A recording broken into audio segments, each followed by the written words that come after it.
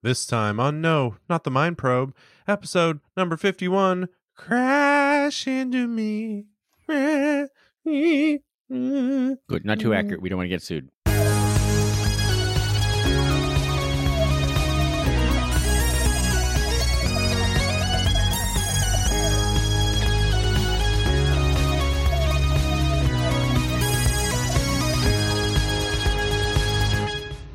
Welcome to No, Not the Mind Probe. Is it saying goodbye as they pull away? No, not the Mind Probe. Like a little bit of outing, like goodbye. And, that's actually good because the holidays are going on right now for people. That's like your aunt is driving away. Okay, not the Mind Probe. Not the Mind Probe. She forgot the casserole. Well, you know what? It's better off. We'll give it to them at Valentine's Day. No, I guess it'll be weird. The big family gathering for Valentine's Day. I love that. Well, yeah. So welcome to this and happy holidays, folks. You have just completed your Christmas. You have completed Christmas. Achievement unlocked. Yeah, that did feel very like they just finished an exam. You have completed your Christmas. Congratulations. Now you have to do the whole year again. It's just going to come around again. So please return your exam booklet to the front and speaking of, did you have exciting? Obviously we're recording this pre-Christmas. Do you have exciting Christmas plans that you will have happen to you by the time this podcast? Look, folks. To those who don't understand how recording works, Google it and then come back and understand how recording yes. Yeah. Well, I mean, yes and no. So this is sort of our first holiday season, truly a little bit back to normal. Last year, we had our holiday, but we didn't really have too many people over. So for Thanksgiving this year, we had our kind of normal, like we have our neighbors over, we have some family over. We all took rapid COVID tests on the morning of Thanksgiving. So we're going to do that again on Christmas. So really it's sort of like just having a semi back to normal Christmas, which is really exciting. So it's just like a bunch of people over. We have kind of a big meal, but we don't like all sit down and eat together. It's kind of like the dining room just becomes more of like buffet. Here's where all the food is, and then everyone gets it and then goes elsewhere and eats. In the house, they don't leave. They don't get the food and then just leave. And do they all sit in the same room, or they go in separate rooms, or just goes quietly to another corner of the house? I mean, sometimes we all pile into the same room, but it's usually like 2 or 3, like maybe 2 rooms that everyone's sitting in. Yeah, bitter rivalries and. Yeah, and then they talk about the other room, and then usually there's a bell and everyone rotates, and then some form of Squid Game begins, and we do each other. I haven't seen that yet, but I understand. That's very good. Well, what do you have planned for? We just stay. We've trained our families well that they don't expect us anymore because they think we're dead. So it's great. You haven't trained them so much as lied to them in a very comprehensive way. Well, it's very relaxing. No, we just have very relaxing. Sometimes friends if they're around, and we just have a relaxing day. I have completed as we're recording. I have completed. I don't know if you've checked the Facebooks. My gingerbread tableau of death, my holiday. Tradition. I haven't seen this year's. Yes, this year's is so, folks. I combine my love of crime scenes and the holidays, and instead of a gingerbread house, I do a gingerbread crime scene of some kind. And in the past, I recreated the deaths in the Agatha Christie's, and then there were none. I did the murder of Ginger Ackroyd one year. I was stabbed in his study. I did. I said Jack the Ripper tribute. This year I've done CSI Ginger. And there's makes sense. Given the CSI obsession over the past 18 months. After COVID, the gingerbread man did he fall into the wood chipper or was he pushed? And you have a gingerbread man and a wood chipper and a little gingerbread crumbs all over the rest of the scene. I'm very proud of it. I think is the wealthy socialite widow ginger person there too? Yes, she's in the background. She's got the blonde hair. There she is. Then you have Horatio Candy Cane. I had Horatio Cane on the show, but Horatio Candy Cane is the gingerbread CSI. So yeah, a lot of it's very disturbing for a lot of people, but I love it. So yeah, that's my primary. Screw them. My primary role. But my other role is as a podcaster, which is what this is. Right. Whoa, wow. Right back to it. This is a podcast where we watch and we rank. Yeah, you don't have to do anything. You just sit back. Yeah, just enjoy yourself. You're along for the ride, folks, and what a ride it's been. It's every single Doctor Who episode ever. My name is John Grant. I am a gingerbread crime scene artist and a lifelong Doctor Who fan. I've been watching it for 37 years, and I guess we'll update in the new year, even though that is probably not faccally correct. We can wait until October. Wait until. I don't remember. Birthday. I don't know how long I've been watching it for. Who knows? Who knows anymore? My name is Porter Mason. Sure of these numbers. Yeah, my name is Porter Mason. John's been asking me to watch Doctor Who for 25 years, and about a year or so ago, I finally said yes. And each episode of No, Not the Mind Probe, or NNTMP, or as a lot of the children, the smaller children call it that. The bigger children, they like junior fans. Little junior fans. I mean, you get a little badge and a coloring book with them. You should do a coloring book of us. Like I will do. Yeah, and people should color us in. Sure, just pictures of us talking into microphones. Like these are all the same. I already did this one. No, but in this one, they're talking about the Cybermen. But I can't tell the difference. We watch all of the 21st century newer Doctor Who series in order. And then our Doctor Who sommelier, John, pairs those stories with stories from the classic Doctor Who from 70,000 years ago, unearthed in the caves of Java. Timely, Java. There's just been a volcanic eruption in Java. Pretty scary. I wasn't there. So it didn't happen. Good. Well, we're all happy to hear that. John, what are we checking in on this episode? What stories are we watching? All right. Well, River Song comes back. The great River Song returns in inimitable style to join Matt Smith and Karen Gillan. Karen Gillan. And they meet the Weeping Angels, also making a comeback in The Time of Angels and Flesh and Stone. That is a two-part for Matt Smith's first two-parter. And that one centers around, in part, a crashed spaceship. So I've paired that with another in the crashed spaceship genre, ouvert, the sort of mise en scène of crashed spaceships. Sure, I mean you have romantic comedies, you have family dramas, you have westerns, and then you have crashed spaceships. Yeah, exactly, yes, definitely. So I've paired that with Full Circle, which is in the Tom Baker's final season, so Fourth Doctor and Second Romana. All right. Tom Baker, checking out. All right, let's recap these episodes. This is, as we mentioned, a two-parter. It is series 5 of the newer Whoer, episodes 4 and 5. These aired on April 24th and probably May 1st. Let me just check. Seems like okay. May 1st, 2010. As we mentioned, it's the delightful Amy Pond and the delightful 11th Doctor, and they've just left Winston Churchill. He was a real hoot, and now they are in for it. The angels are here, the Weeping Angels are here, and boy are they pissed. And as we mentioned, River Song also checking back in. So let's hear a clip from Time of Angels. What are they doing? They're trying to make him angry. Sorry, sir. The angels were very keen for you to know that. Well then, the angels have made their second mistake because I'm not going to let that pass. I'm sorry you're dead, Bob, but I swear to whatever is left of you, they will be sorrier. But you're trapped, sir. And about to die. Yeah, I'm trapped. And you know what? Speaking of traps, this trap has got a great big mistake in it. A great big whopping mistake. What mistake, sir?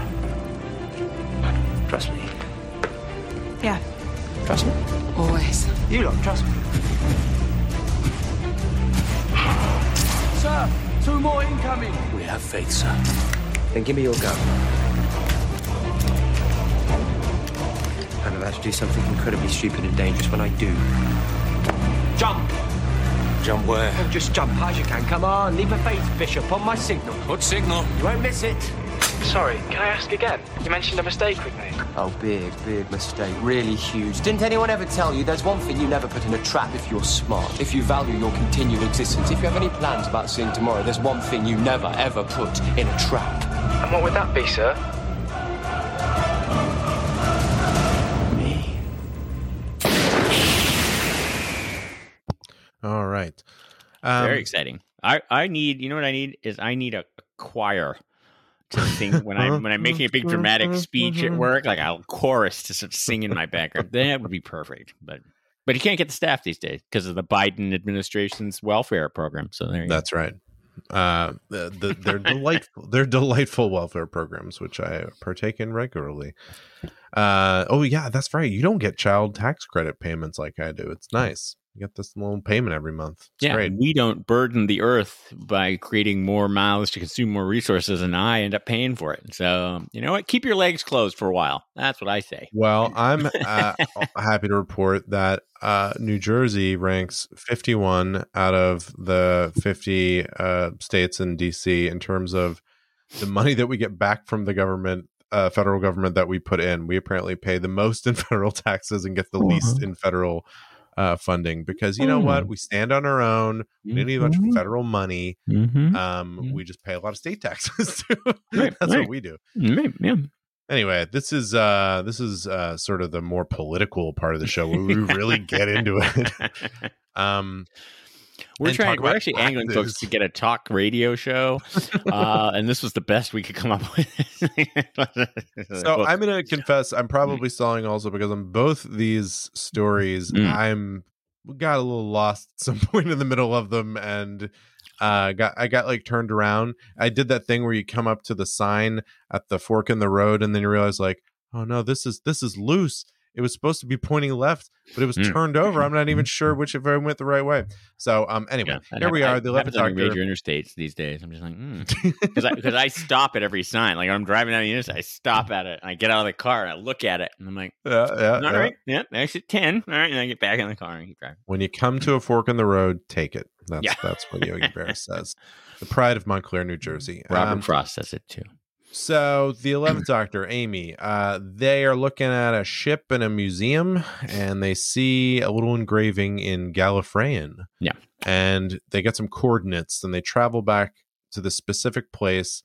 Do they already know it's from Riversong? Yeah, because it says it's the equivalent of a black box, and it says "Hello, sweetie." Remember? Oh, okay. And meanwhile, we're chatting back and forth to a fabulously attired Alex Kingston in that great sequence where she's strolling around the ship and winking at everybody and just totally in control.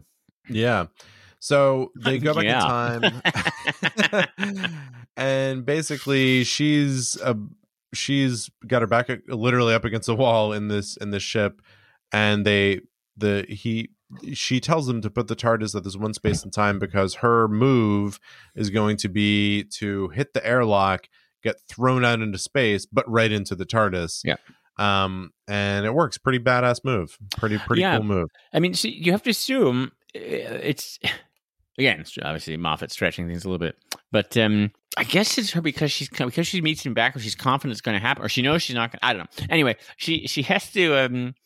She just leaves this note, right? So it begins her going in, carving the note on the thing, and then doing this. And I guess she's just like, well, eventually he'll get to this museum and find in one note timeline. And I will survive. Yeah, like eventually he'll do it. So she just is like, oh, I'm sure he'll show up.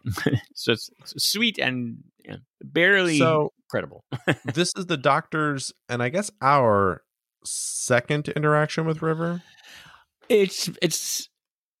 It is the second and our so that we have seen. For us, it's not clear if he's run into her a couple of times, but it's still very early on because he doesn't know much about it. But he seems to not even remember the first time because it's Matt Smith as opposed to the previous generation. He does, because right? he explains to her that he's they meet in the wrong order, and I think that's what suggests it might be more than once. Is that he says we keep meeting in the wrong order.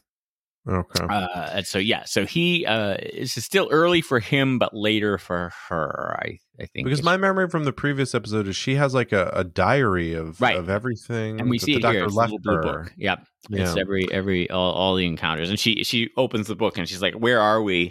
And they're trying to compare notes. So yeah. Okay. So she mentions that. So this is Russell T Daviesian, where we're going to bring back some greatest hits of previous stuff. We're going to have River come back, and we're going to have a Weeping Angel. It says this ship has a Weeping Angel in its cargo. The Weeping Angel was in a really great episode, a standalone episode, a Dr. Light episode called Blink, and the deal By with Stephen them Moffat, yeah. by Stephen Moffat, and it was just a wonderful setup of a horror story where there are these statues that can't hurt you as long as you're looking at them.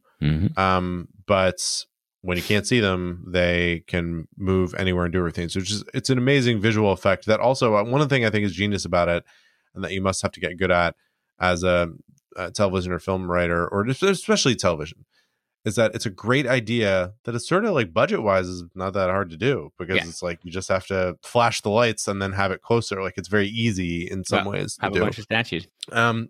So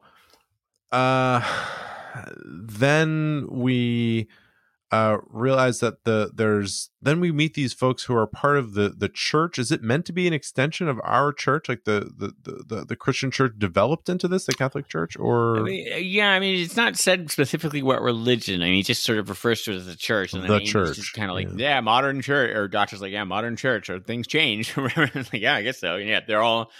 They're basically wearing like Desert Storm uniforms. They look like sort of current today they're military troops, but they're just protecting they're bishops and clerics and stuff. Yeah. Some population there, and they've found the Weeping Angel, and so they have video of it, and they're like that.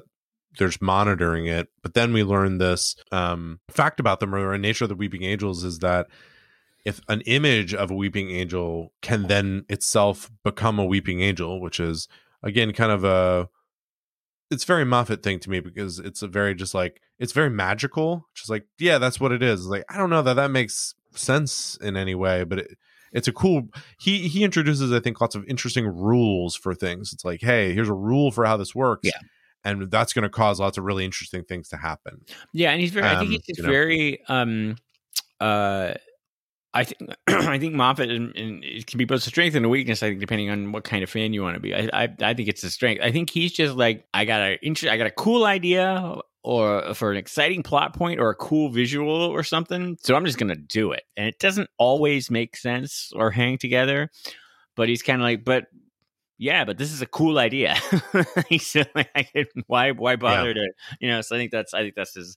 And so this is another case where it's like, oh, I need an interesting hook here, and it's a neat idea. What holds the image of an angel becomes the angel itself, or something. This is line. So Amy gets trapped in a part of the ship watching the video, and then they have this whole sequence of very compelling and scary sequence of trying to get her out, and we kind of replay of the Blink episode, and she actually ultimately shuts it down, and actually mentions to the doctor, like, you're not giving me the credit that I kind of solved that. So then they're trying to get to the ship, the wreck of the ship, to, I guess, get and neutralize the angel. Is that what right? So there was an angel in the hold of the ship, and I can't quite remember why. I think it was somebody stole it, but anyway, and so they're worried that it's going to get away and blink everybody out of existence or whatever on this place. But I think the planet, then it crashed into the catacombs of the planet that was the two-headed people. Right, but anyway, it's like, why are they going in there to unlock it? I think because they're worried it's going to get away if they don't, or something like that. Like, you can't contain it. So they think it's down in these caves. They go down through the caves, and there's a bunch of other statues there, which they're like, well, these aren't weeping angels. They must be just made by the natives or something. And then a good ways through, they realize something's up, because these, I mean, it's a funny inference, but they're like, I don't think these are made by the natives, because the natives on this planet have two heads, and these are single-headed statues.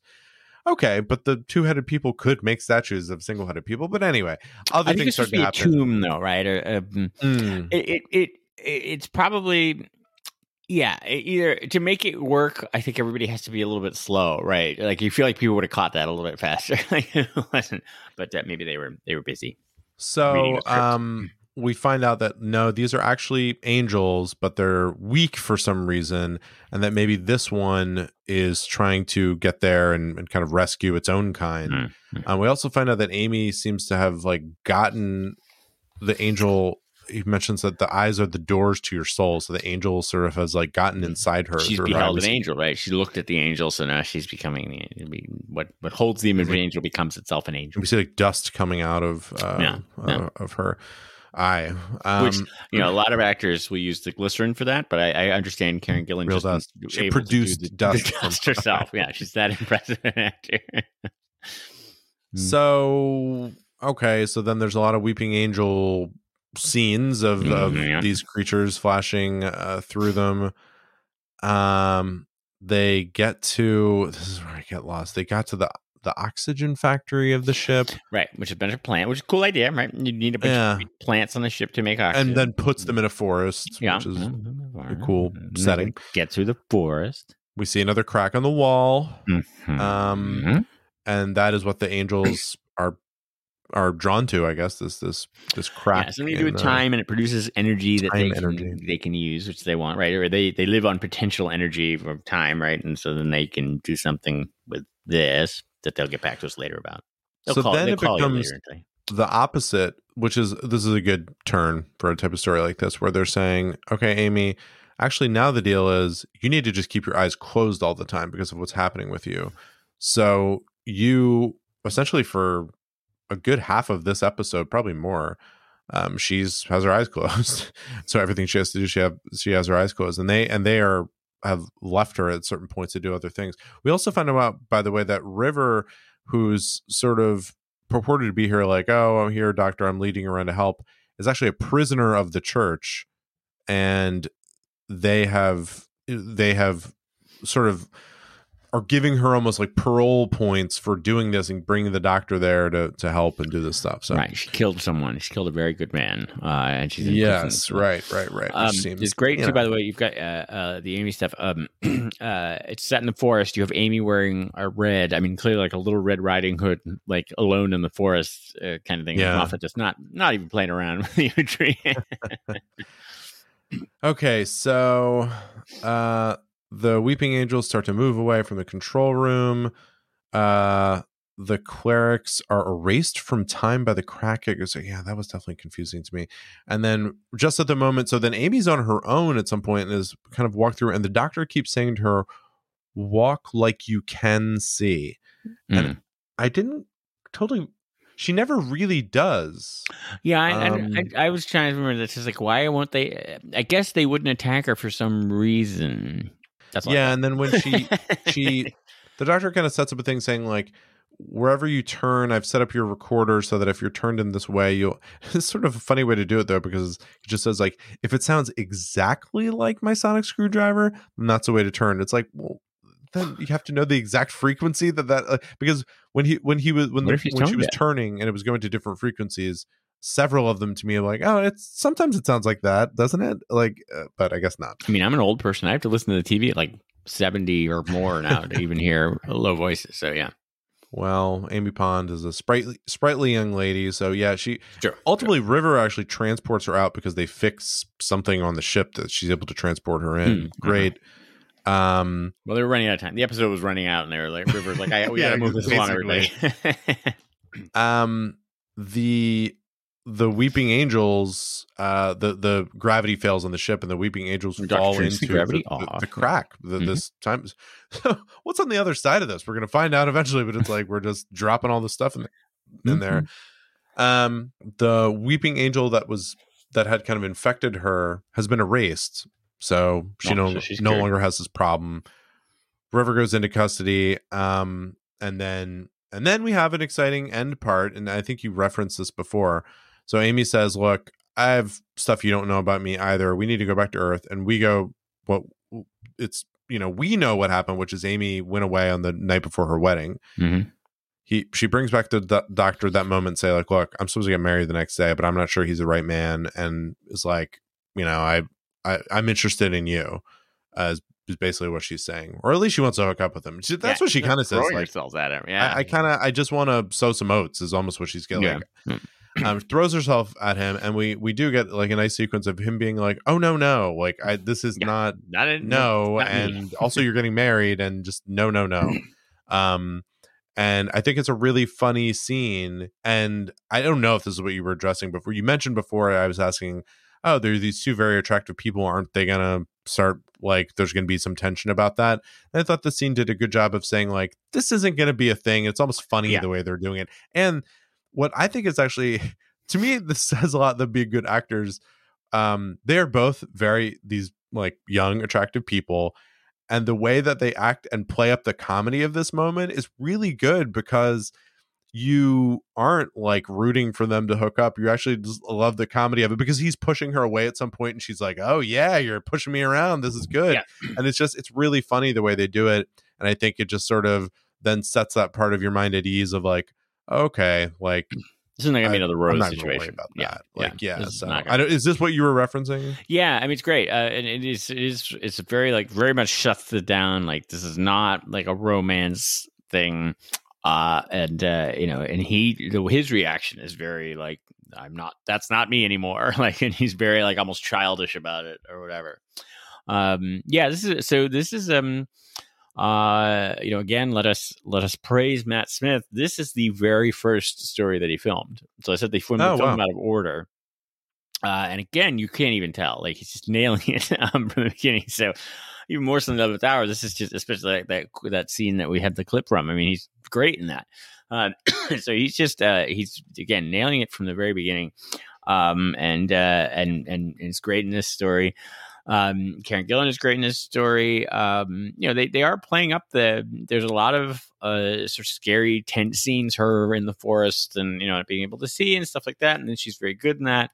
But I think it is Alex Kingston. River Song steals this is only the second time rewatching this, of course, I know that River comes back many, many times and becomes a very major character, but this is only the second time she come back. And there always been sort of because of the setup from the Silence in the Library story, when Steve Moffat was announced as the new showrunner, everybody was like, oh, I guess, maybe we'll see River Song again, and she'll return. But laying the groundwork for a whole lot more, like, well, who'd she kill? She mentioned at the end on the way out, in the Pandora, when we'll see each other again when the Pandorica opens, and then there's now we're getting another season thread. He's like, the Pandorica is a myth, and she's like, spoilers, and then floats away or disappears. Which is how I think from now on when I'm asked something I don't know, like at work or something, like, hey, where's Joe? I'm gonna be like, spoilers, and then Spoilers, can't say. They're like, well, that's obnoxious. But she's excellent. I love the opening scene with her, just in a beautiful gown, and she just looks amazing, and she's totally confident, like just strolling through the scene. It's great. I did mention right after that, once she's in the TARDIS, I did mention I thought it was a great sequence of her just kind of coming in and taking command of the TARDIS, and so Amy's very confused, like, wait, who is this? Because she knows how to use this better than you, which is fascinating. So yeah, she's really, really interesting character. And I mean, I don't know all the stuff that happens with her. They seem to be hinting pretty strongly that she kills the Doctor. That's what would jump out at me from what they're saying. There's a lot of foreshadowing here. Again, knowing the whole story, I'm watching it and being like, I wonder how many threads is Stephen Moffat laying down here? What did he know at this point that he comes out with later and stuff like that? And, I don't know how much he'd mapped it out, but it still works quite well. But yeah, he's laying down a lot of threads here. I remember being surprised in this story at they revealed so much about the cracks, right? He sort of explains a little bit more about the cracks in the universe. Like again, we were sort of used to the pattern of the old of the earlier series where it was like, yeah, there was like a one line or one image or something like that was repeated through the whole thing, and then at the end, we would find out Bad Wolf in the first season, Torchwood in the second season. Like, not a ton of. It doesn't have a ton of relevance to the story, or we don't find out until the final episode. But here, it's like now he's rolling out. Okay, this consumes time and all that kind of stuff, and like you sort of go in thinking, all right, the cracks will be something the Doctor only becomes aware of at the very end. But here, he's actually, aside from the first one, he's seen them more. It's like, oh, this is following me throughout time. There's more to this. And so it adds more to the ongoing story, which is interesting, and it incorporates it into this plot, right? I mean, they use the cracks what the angels are after. They use the crack to destroy the angels and stuff like that. So that was kind of cool. Expanding, it was interesting, and this sets there's some debate because the angels have just come back even in the latest series. is like, again, like the Daleks, the more you use them, so they're great monsters and great characters, but the more you use them, maybe you undermine them slightly, because then they become like, now we know more about them, and they have more, if this happens, these rules and this kind of thing, is like they become less impressive. I do like that they get to talk this time, right? They use the other voice of Bob, the soldier or whatever, someone that they've inhabited and killed. So you do get some communication with them, which again, if you're going to have a monster be sort of a repeated foe, I suppose it does have to communicate with the Doctor at some point. And then it's a very complex plot, right? I mean, this is it's long. A lot happens. There's a lot of deduction. There's a lot of sort of events building. It's a Stephen Moffat plot, right? It's very complex. Clearly, it's like he put a lot into the 11th Hour, and then I think this was sort of the next story where he's like, all right, this is like the Beast Below, okay story, but it seemed a little undeveloped. This one clearly spent a lot of time thinking about it and trying to put it together. And has big ideas. He's got these big visuals, like, oh, what if they were in a cave full of statues and they realize they're angels? And oh, would it be great to have a forest in the spaceship and stuff like that? And I will flag this because it's an interesting. A lot of people online picked this up back in the day when he leaves her in the forest and goes off with River. He doesn't have his coat on because he's going. And then he comes back, right, and gives her another speech or whatever, something like that. He's wearing his coat. Continuity error or not? You be the judge, people. I'll leave that to you, sir. I'll leave that to you, sir. I'll just say not. Good day, sir. I mean, I'm not going to do any research on it. I'm just going to say not. No, one last... Sorry, go ahead. No, I have nothing else. I was going to say one last thing. I was exiting that big continuity coat thing. I was just thinking, going back to the discussion we had about the end of the episode of shutting down the relationship idea between, I think the thing that Moffat did that was great there is he made the Doctor meet her as an 11-year-old girl.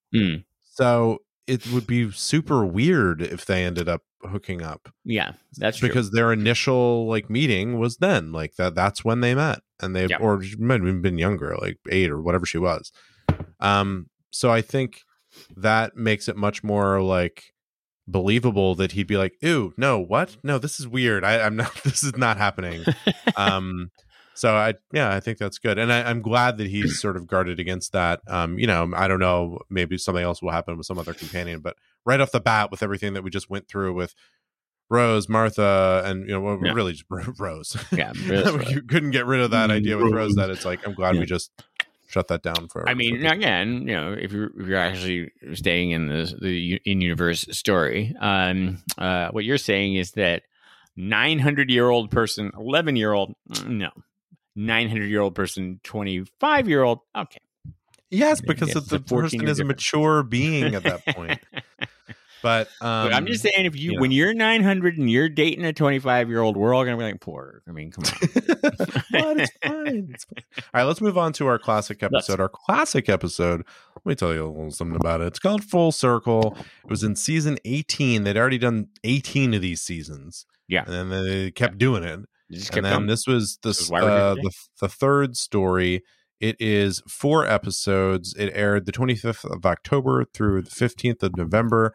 1980. We were around 3 years old. You would just turn 3. Yeah, just turned 3 when this aired. And we have a little clip here. I know I should say, and this is the Witch Doctor. Gosh, the fourth Doctor. Yeah, Tom Baker. Oh, and a lot of K9. We got a lot of K9. A key but he part. gets beheaded at one point. I thought you didn't. I enjoyed that. Here's a clip from Full Circle. You deciders allow this to happen. The marsh creatures are mindless brutes, animals. Yes, easy enough to destroy. Have you ever tried creating one? We were within our rights. One might argue that Dexter was overzealous. Not an alibi, deciders. You 3 are supposed to be leaders. Certainly we are. Though, of course, Nefrid is now first decider. Then Nefrid is responsible. For the community, yes. No! Perhaps they haven't let you in on the secret, Logan. Shall I tell him, gentlemen? Secret? Yes, and the fraud. A perpetual movement. The endless tasks going round and round. The same old components being removed and replaced. No, Doctor, that's too harsh. The preparations are necessary. Preparation? For what? This Starliner isn't going anywhere. But the manuals promise us a journey to Pterodon. Yes, but it must be made ready first. Really? It's been made ready for centuries. This ship could take off in half an hour if you had a mind to it. What?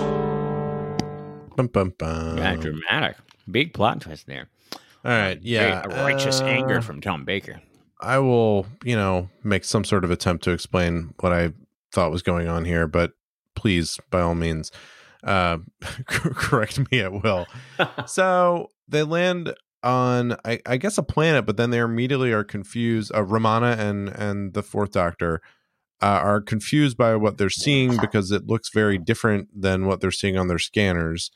And they feel like they're in some other dimension or something like, so they have at the very beginning, there's a little sound effect and the screen goes a little bit wobbly, and they're like, "Whoa!" and then that's the performance. Whoa!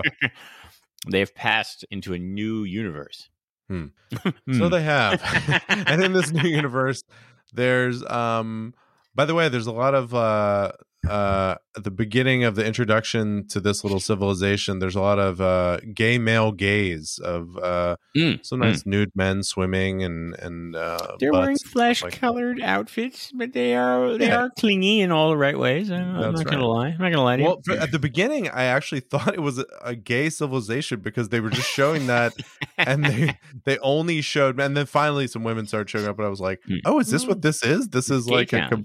it's Gay Town. Gaytown. Doctor Who discovered Provincetown.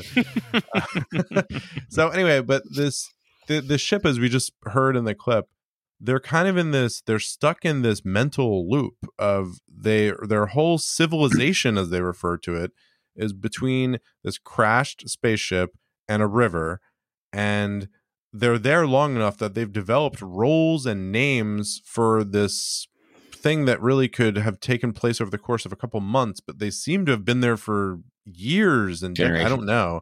Mm-hmm. And there's this group called the Deciders who decide what's going on. It's a great name. It is really good. Yeah. There's some sort of upper class, and then there's like the other people doing the work, and the whole thing is structured on like, oh well, we gotta fix a spaceship and then we can get out of here. But it seems like, but there's been years. Like, what? How can? But somehow everyone just keeps with this this facade, or they're somehow being convinced of it. We meet Adric, who's one of the colonists. This is the first appearance of Adric. He seems to be right. Yeah, he becomes a companion later. Because your first introduction to him, he died immediately. Yes. Is that my first time I saw him? He did the episode. He died. I guess that's when he true, died. Yeah. So he's there. He seems like one of the upper class because like some they won't let him play their reindeer games. Like he's they're like, oh, you're fancy. They don't want him around. The Outliers, yeah. And then I don't know. Then I'm really lost. The Starliner is the name of the ship. There's different factions who are.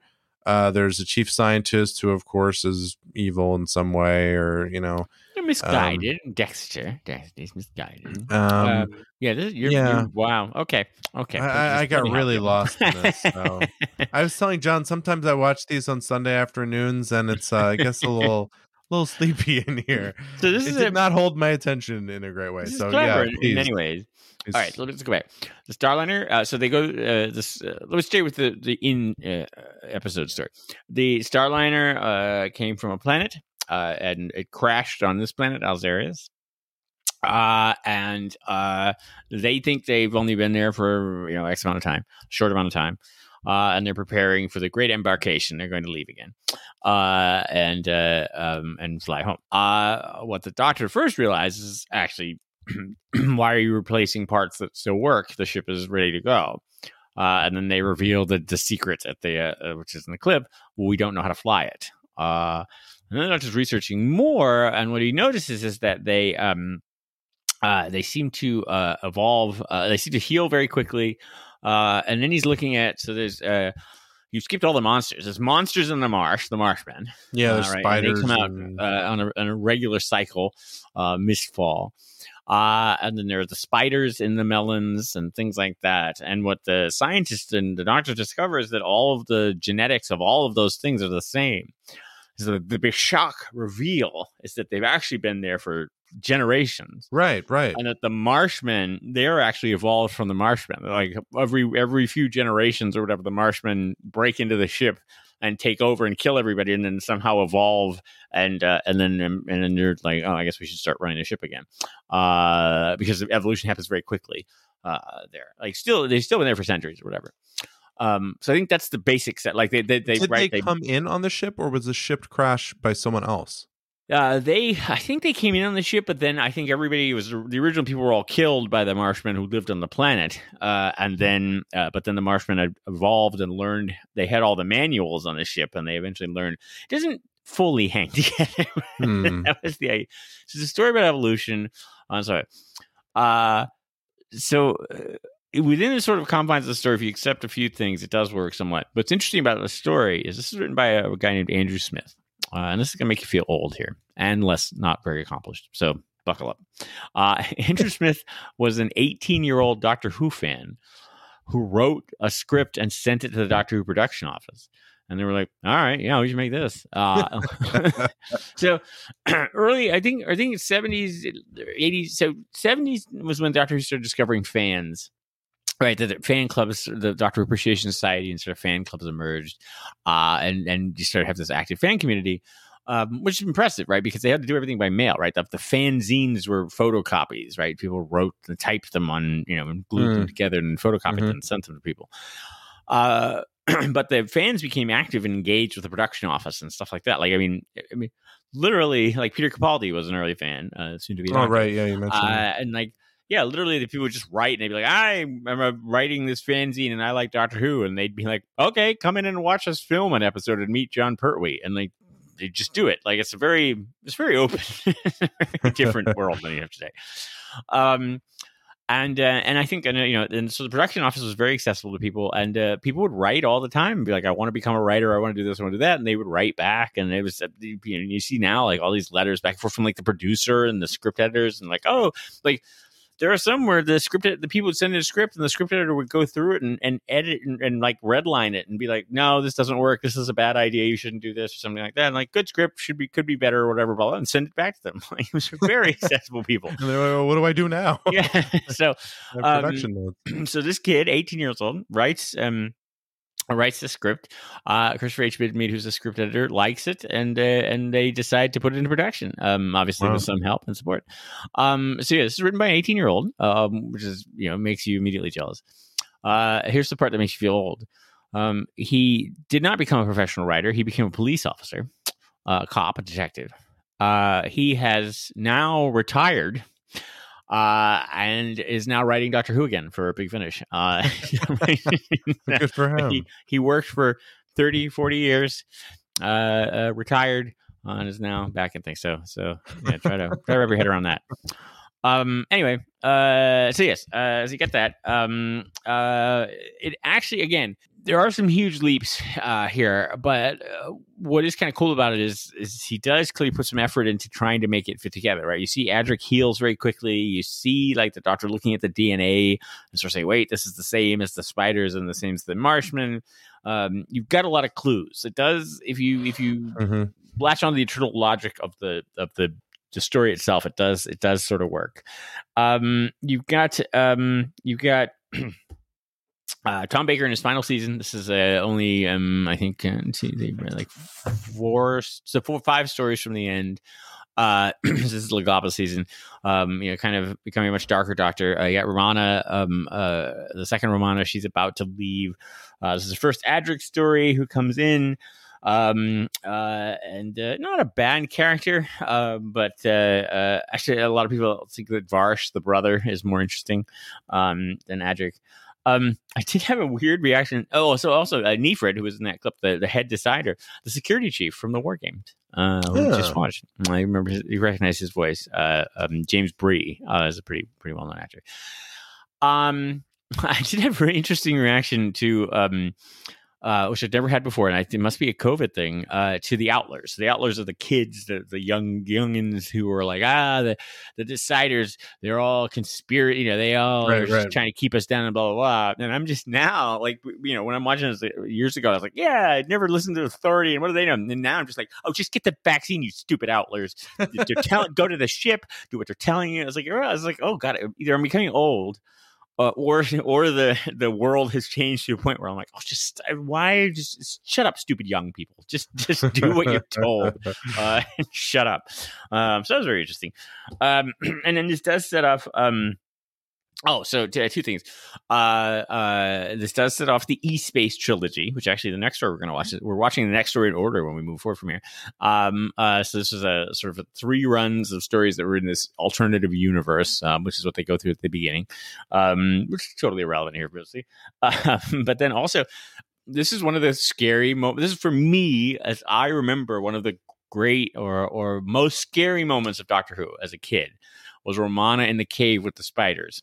When the spiders hatch out of the fruits, and one falls on her face and blah, blah, blah. And you look at them now and they're like clearly like puppets, just like wobbling back and forth. And it's just, but I remember as a kid being terrified because when all the spiders start to hatch out of the fruits and attack them. And I should say fruits is in melon fruits, not Planet of the Gays. It's not like the gays hatched open. Spiders. And also good, some great direction. If you look at the marshmen coming out of the water with all the mist around them and scary. I know I'm filling you in on a story that you only vaguely remember. I remember the mist, I guess. But yeah, it's an interesting, again, high concept sort of sci-fi. Interesting idea.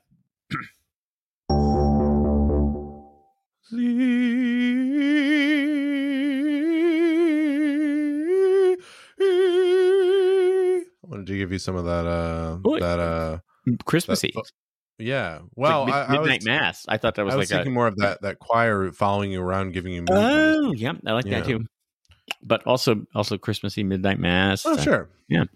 Well, anyway, we like themes. We we're adherent to the repeating themes. We like to talk about some of the things and threads and topics that make their way through the Doctor Who universe.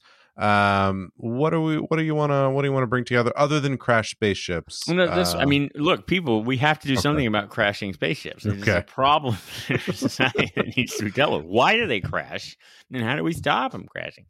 Well, on Earth we have these crashed boats, right, and then whole ecosystems in the ocean develop around those. So I guess crash spaceships, it's a similar deal. I think it's for one reason I think it's the guy's accent. It's from the movie Airplane. When the news goes out that the airplane's going to crash, and they cut between the different news shows or whatever, and they have like the counterpoint guy, and the guys, and they just have this old guy with like a mustache, and so the plane's going to crash, and he's just like, Shauna, they bought their tickets. They knew what they were getting into. I say, let them crash. Anyway, great movie, everybody. Let's talk about Airplane. No, what's interesting is in the story again, the Doctor's encounters with authority figures. Maybe sort of leaping off of that COVID, my reaction to the sort of Outlers in post-COVID world is the Doctor's always defying authority, right? You've got him against the deciders here. He's always disrupting the system, and then there's a very negative reaction to the church, right? He's sort of very tense and spiky with the bishop, who's the guy in the head of commands and stuff like that. And so, it just sort of sparked my interest. Although they ultimately sort of get on and understand one another. Although even I think it's actually well written sequence when the bishop gets I think he's a bishop gets grabbed by the angel, and then it's sort of again the Doctor kind of respects him, but it's also like the guy is being like, yeah, you knew this would happen, or this was going to happen, like it's your fault, or I'm saving you, but whatever. And it's very a tense thing, but yeah, it is and there's Verity Lambert, who's the first producer who did the William Hartnell years and stuff, was commenting at one point that like she didn't like when the Doctor, the third Doctor joined UNIT and was living on Earth, because it's like, oh, he's become part of the establishment, and he's like a sort of the figure of the establishment versus he's always been anti-establishment. He's always been sort of a rabble rouser. and whatnot. But yeah, it's just interesting. Like again, pairing that with that reaction of like of me, which of being like, yeah, just shut up, outlers, shut up, rebels. Do what you're told. Get the vaccine. Get the Marshman vaccine, for God's sake. Hey guys, it'd be a good time to check in. If you haven't gotten your vaccine, please get it. If you haven't gotten your booster available to everyone, please get it. It Or can become prevent you from turning into a Marshman. Yeah, and do I not don't think become a any of us Marshman. want that. Yeah, if you can become a marshmallow, I mean, all right, that has its ups and downs. I mean, there's not that's not great either. So you don't want to end up a giant Stay Puft Marshmallow Man. We were just talking about the Ghostbusters movie before recording in the green room. Back there. Yeah. But yeah, so I mean, I don't know. What do you think? Is the doctor, is he an authority figure? Should he be? I mean, because he knows everything. He's the smartest person in the room. And he is sort of the authority for everybody he's with. But then also his entire sort of message is rebel against authority. Well, I think he is so all-knowing that he's often coming in and usually pointing out how the authority in this context doesn't really have all the information and is usually trying to act in a way that is probably counter to their best interest because they don't have all the information and because they have their own ulterior motives about things going on. So he's often pointing that out for people. But he does work with UNIT. He doesn't just work with UNIT with John Pertwee either. He works with UNIT. He works with Harriet Jones. I mean, like, he does embrace and understand that big organizations and authority is sort of required at certain points. Because, like, if everything was just these individual beings acting on things, like, some of this stuff wouldn't work. I think he favors ultimately rebelling, or at least pointing out the downfall of the authority or like the established wisdom, because he is often this like lone actor coming in, like that's his benefit, is he is coming in saying, I'm unfettered from any of this. I have so much knowledge and I can come in and in a lot of cases act. He's not often, though there are occasions, he's also not often, he makes people work together, but he's not like a leader in the sense, he's not like, I'm going to command the world's armies. No, he inspires them to do stuff. Yes, exactly. He'll work with the people who then do that, but like he's not the one saying like, everyone follow me. It's like he doesn't want that. Well, he's interesting. He's an agent of chaos. Right. He comes in and disrupts, and he doesn't often know everything that's going on. I mentioned in the podcast where I teach ethics in the company where I work, and we do a lot of military ethics stuff because we do a lot of military work. I've used a couple times. There's an old Star Trek episode called Taste of Armageddon. I don't know if you remember. This is from the original. I don't know how much Star Trek you've seen, the original series. And Captain Kirk and crew come to this planet, which of course is one room with like a little tape deck as a computer, and they're like, here we are, 60s, and here I'm mocking the special effects on Star Trek. I'm like, yeah, what a lame show, all right. So the setup is that it's a planet with a it's conducting a massive war with another planet, entirely by computer. It's all by computer simulation. And so there'll be computer simulated attacks, and then the attack will be over, and the computer will spit out the names of the people that died in the attack, and then all those people have to go off and get disintegrated in a little disintegration chamber. Oh, right? And then there's sort of a treaty that's like, we can tell we have a count, we can tell who's being disintegrated, who's not. If you don't do this, then we'll have a real war. Like we'll launch our nuclear missiles, whatever the equivalent is.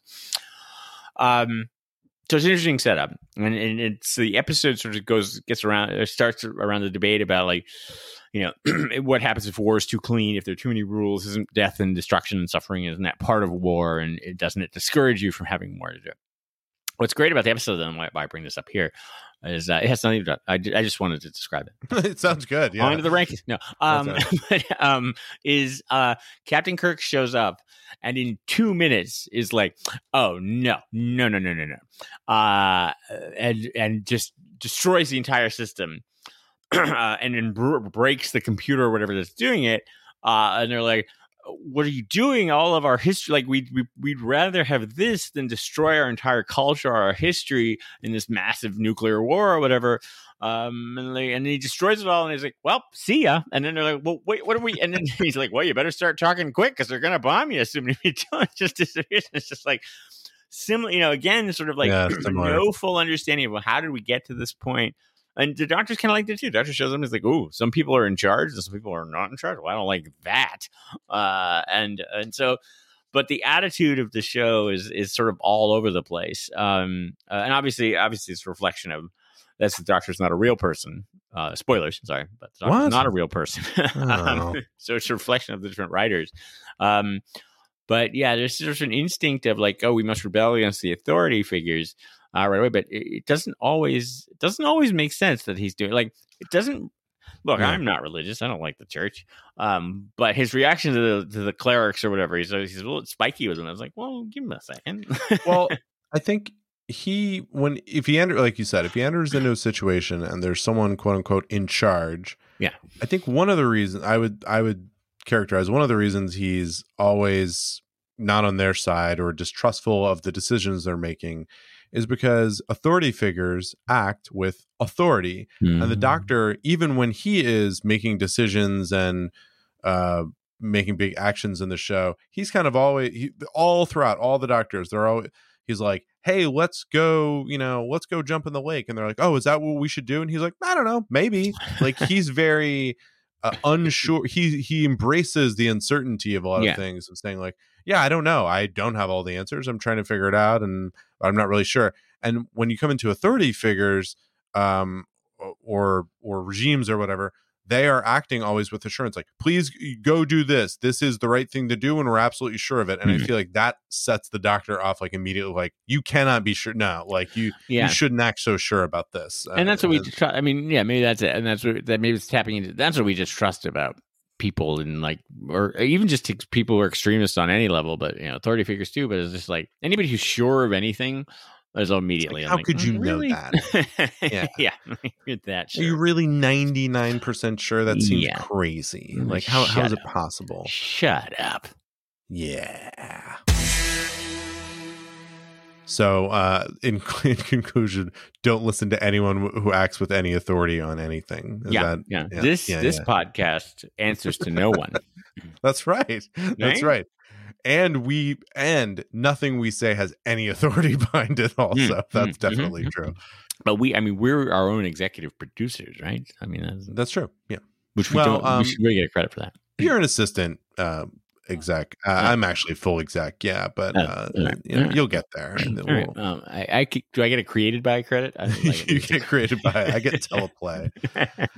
John, there are 200. So, by the way, since our last episode, I went into, did some deep research. As everyone recommends, I did my own research.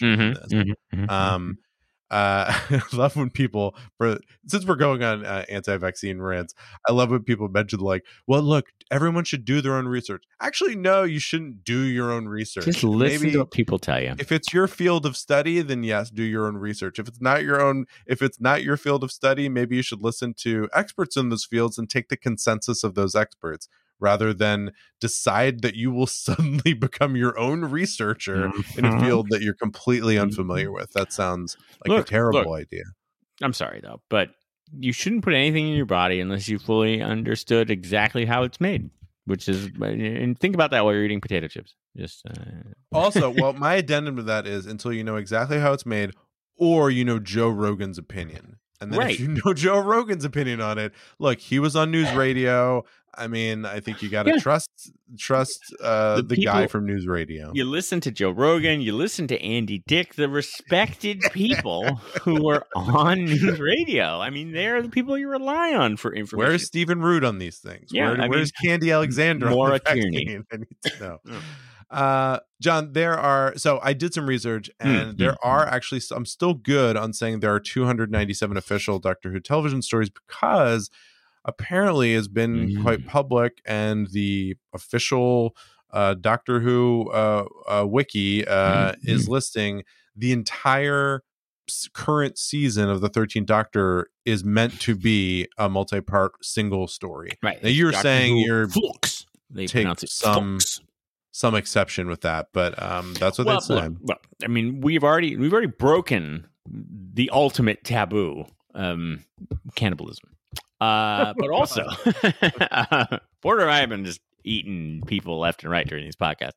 But also, Trial of a Time Lord, which we have watched, Terror of the Vervoids, the one on the spaceship with the vagina plants. That's not what they're called. But, they list that as story 143, The Trial of a Time Lord, 14 episodes. Right. So we've already broken. So we've already added an additional 3 stories to the count that is not being counted on that official wiki page.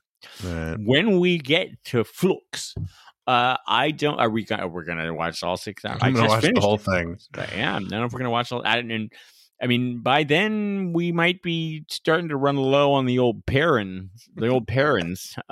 So maybe it's a good idea. I don't know.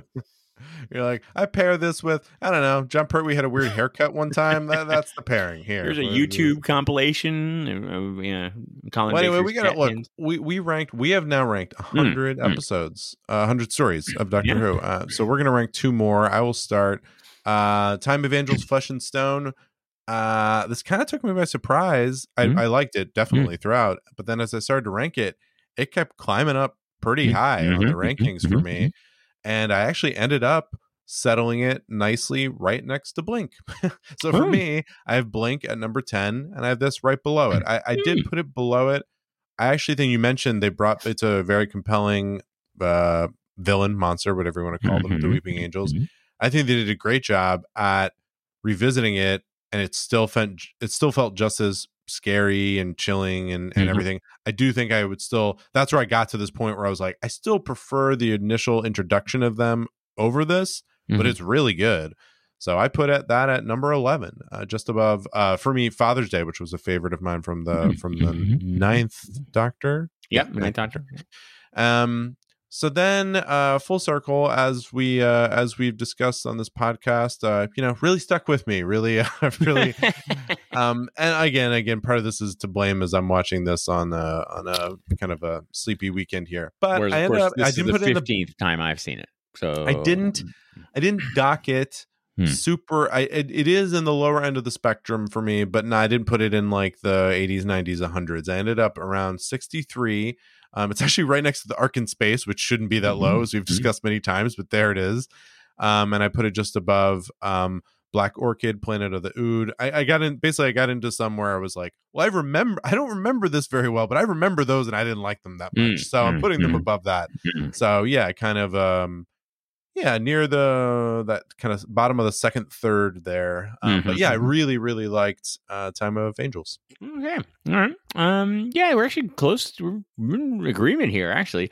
So yeah, Time of Angels, Flesh and Stone, again, it just fits in. I think it's that classic Moffat stories, right? Of him just being really clever, almost annoyingly clever. So I mean, I've got it fairly high up. It's a well-constructed story. I think it all fits together very well. I love River Song. I'd forgotten how much I really liked her and her coming back. And Alex Kingston's performance. She was her first one, The Doctor's Daughter. No, she was the one in the Silence in the Library, right? She's the okay, yeah, wow. I've got it at number 15, just below the Centauran Stratagem and the Poison Sky. Again, just on the strength of being a solid story. Full Circle is a little bit lower. Full Circle is, I think it suffers a little bit because it doesn't have a particularly compelling monster, right? The Marshmen are a monster, but they don't really do anything except wander around and like yell at things. So I think that it loses a little bit of points on that. It's a bit slow. I like that, again, if you spend a lot of time thinking about the plot, it doesn't necessarily all make sense that evolution and everything works quite that way.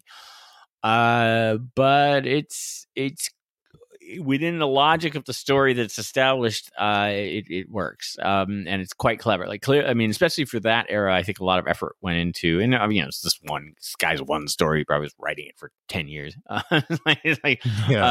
It goes. It's good. It hangs together, and it's pretty good. He wasn't writing it for 10 years because he would have had to start when he was 8 years old. Yeah, so. Right. Yeah, true. He was working on it really hard instead of studying. And it's a good Tom Baker, good Romano story. So yeah, I've got it number 40, right below Human Nature and the Family of Blood, right above Father's Day, sort of in that well constructed story, but nothing stratospheric. So I think our Angels one's going to be up there, right? I mean, Pretty agreement. Yeah. So it almost cracks the top 10. It's number 11. It's right below Empty Child Dr. Dances, and it's right above Voyage of the Damned because we're big Kylie Minogue heads. So go up there. I think that sits great up there in that almost the top 10. And then Full Circle actually ends up literally smack dab in the middle of the list, tied for 51 with Logopolis. The most mediocre of mediocres. Yeah, right in the middle. It's funny because we have it right next to Logopolis.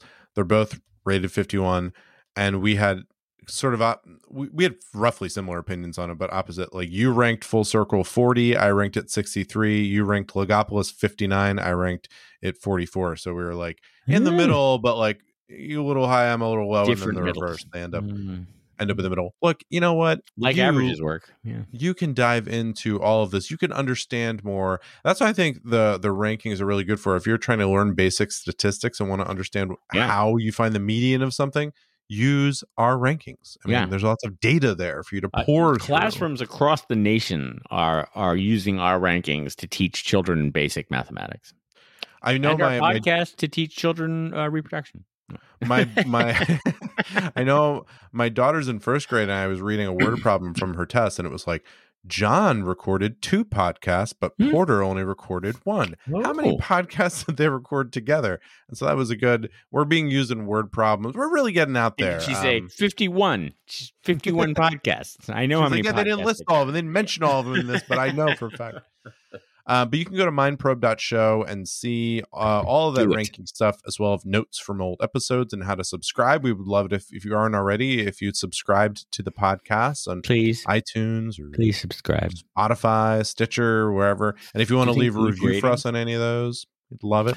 You're on your podcast, right? Like you are, and you listen to them, and they're all popular, which is annoying. And they're always like, "Oh, rate my podcast," and you're like, "Well, you're the Happiness Lab, or you're No Such Thing as a Fish. You get tens of thousands of fans," and you say, "Yeah, I don't have time. They don't need my rating. We need your rating, people.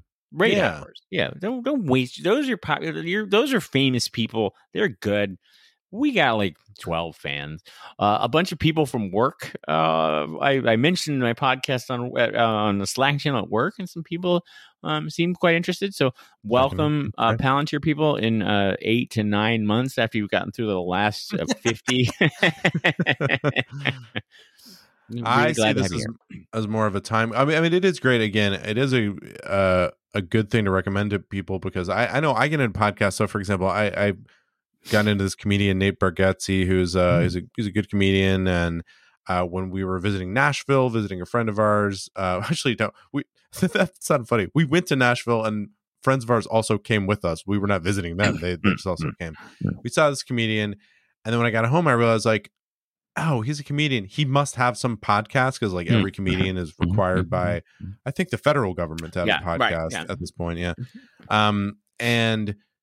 What I loved is then I got into his podcast. There was like 70 episodes. It was like, oh, great. So I can just start from the beginning, just kind of roll through this. I'd listen to them like in the background while I'm doing work. So I think it's great. We have 50 of them on here. Get into it. This is like how I watch television. Roll through them. Right, like if I'm going back and picking up like it's like new stuff. Even new stuff. It's like I don't really watch anything unless it's got like 3 seasons under its belt because I'm just like I don't want to get into this. And then and then the opposite is true. What have I done? I'm sitting there like well, I'm doing absolutely nothing. I'm sitting on my couch in my underwear. But you better put in at least 3 seasons before I'm even going to lift a finger to watch your show. Like, who's this Harper Elise? You wrote like 1.5 books. Come on. Come on. And meanwhile, they're like, if you don't watch the show, there will be no second season. And I'm like, earn it. Earn it. Earn this. It's like me. I'm like the Tom Hanks and Private Ryan. I'm like, earn this Chicago code. Now what you can tell your friends too is like, look, I listened to this podcast. No, not the Mind Probe. It's a Doctor Who podcast. What I'd like you to do is just give it 50 episodes. Like, just listen to the first 50. If you don't like it after that, we get it. I totally get it. Yeah, but we really find our feet around episode 37. That's right. All right, we'd love it if you subscribe. You can also contact us on porter@mindprobe.show, or you can email John at mindprobe.show. Have you given up the old Twitter yet, or are you still tweeting? You're still Twittering. I'm still Are tweeting. you going to get rid of it for New Year's? I tweet out. I'm keeping it because I tweet out my comics, so I keep it active for that. I do comics. You can go to at Rooney Rabbit or at Rooney Comics, RooneyComics.com, and you can support my comics on patreon.com/Porter Mason. John, support nothing John does. No good can come of it. I don't think. I might write a book one day. Another one. I'm thinking about it. Have you ever thought about writing a Doctor Who book? Yes. So Big Finish every year has a contest to write a short story that they will record, which is cool. But I never win. But I submit because it will be, to contribute to shape the can. It'd be like, for me, it would be like if Jesus called and we're like, "Hey, we need a new book in the Bible," and you just pound one out there. You have a bunch of Doctor Who stories that you've written.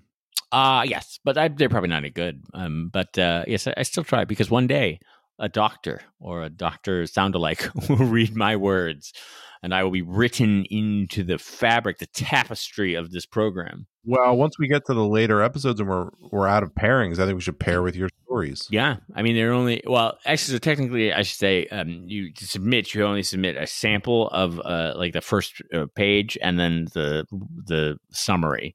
So you just have stuff like, and then what if Adric had like a funny hat on, and then K9 would be there, and you get the idea. Anyway, let me know if you're does every single pitch ended with "you get the idea." So, well, look, we would love for you to do all that stuff. We're going to keep doing these. We're going to do about 75 more. Enter the stories. I don't need the competition. I would love to do everything, but stop entering that story. Everybody just stop entering the contest. Let me have That would be this. helpful. I want one thing, folks. John, what do we have in store for next week? Our first episode of the new year. I can't believe 2021 episode. Yeah. Well, folks, vampirism is on the horizon because of vampires. I saw that there was an extensive on next week's Doctor Who. They were pretty proud of that episode, I think. Oh yeah, and a lot of vampires. Yes. So Matt Smith and Amy continue, but they pick up Rory. We get Rory again. Next week in the Vampires of Venice, and I have paired that with, and this is folks, this is an Untump first and possibly only. It's very exciting. We're actually just going on to the next story in the Fourth Doctor as well. State of Decay is immediately after Full Circle. That's just lazy on your part, really. Yeah, well, it also has vampires in it, so it is quite lazy. Yes, today, Fourth Doctor Romana and Adric. Settle in for some good old fashioned vampirism, some good old fashioned blood sucking. Well, I like blood sucking just as much as the next person. Actually, I'm not. I don't quite understand the fascination with vampire stories. Same with zombies. In fact, I just watched Marvel has a show on Disney Plus, and it's an adaptation of a comic book series that they have called What If, and what they do is they just say, I don't know if Doctor Who has anything like this. They say this is not canon.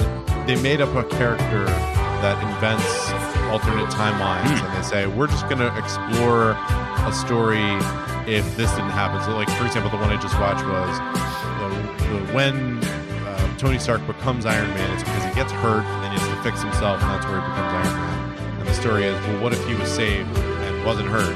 Then what happens? And so they have this whole, but one of them was essentially, what if all of them were zombies, and then they just did every superhero was a zombie. It was like, what is the fascination with zombies and vampires?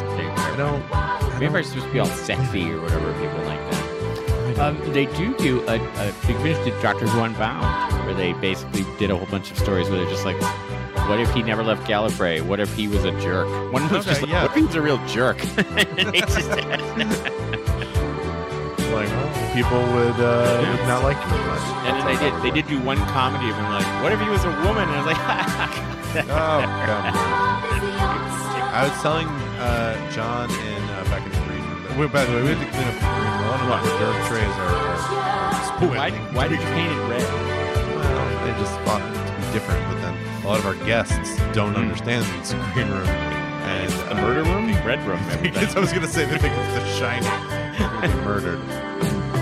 Well, Anyway. Happy 2021. Happy New Year to all. Welcome to the New Year, probers. Mindprobe.show.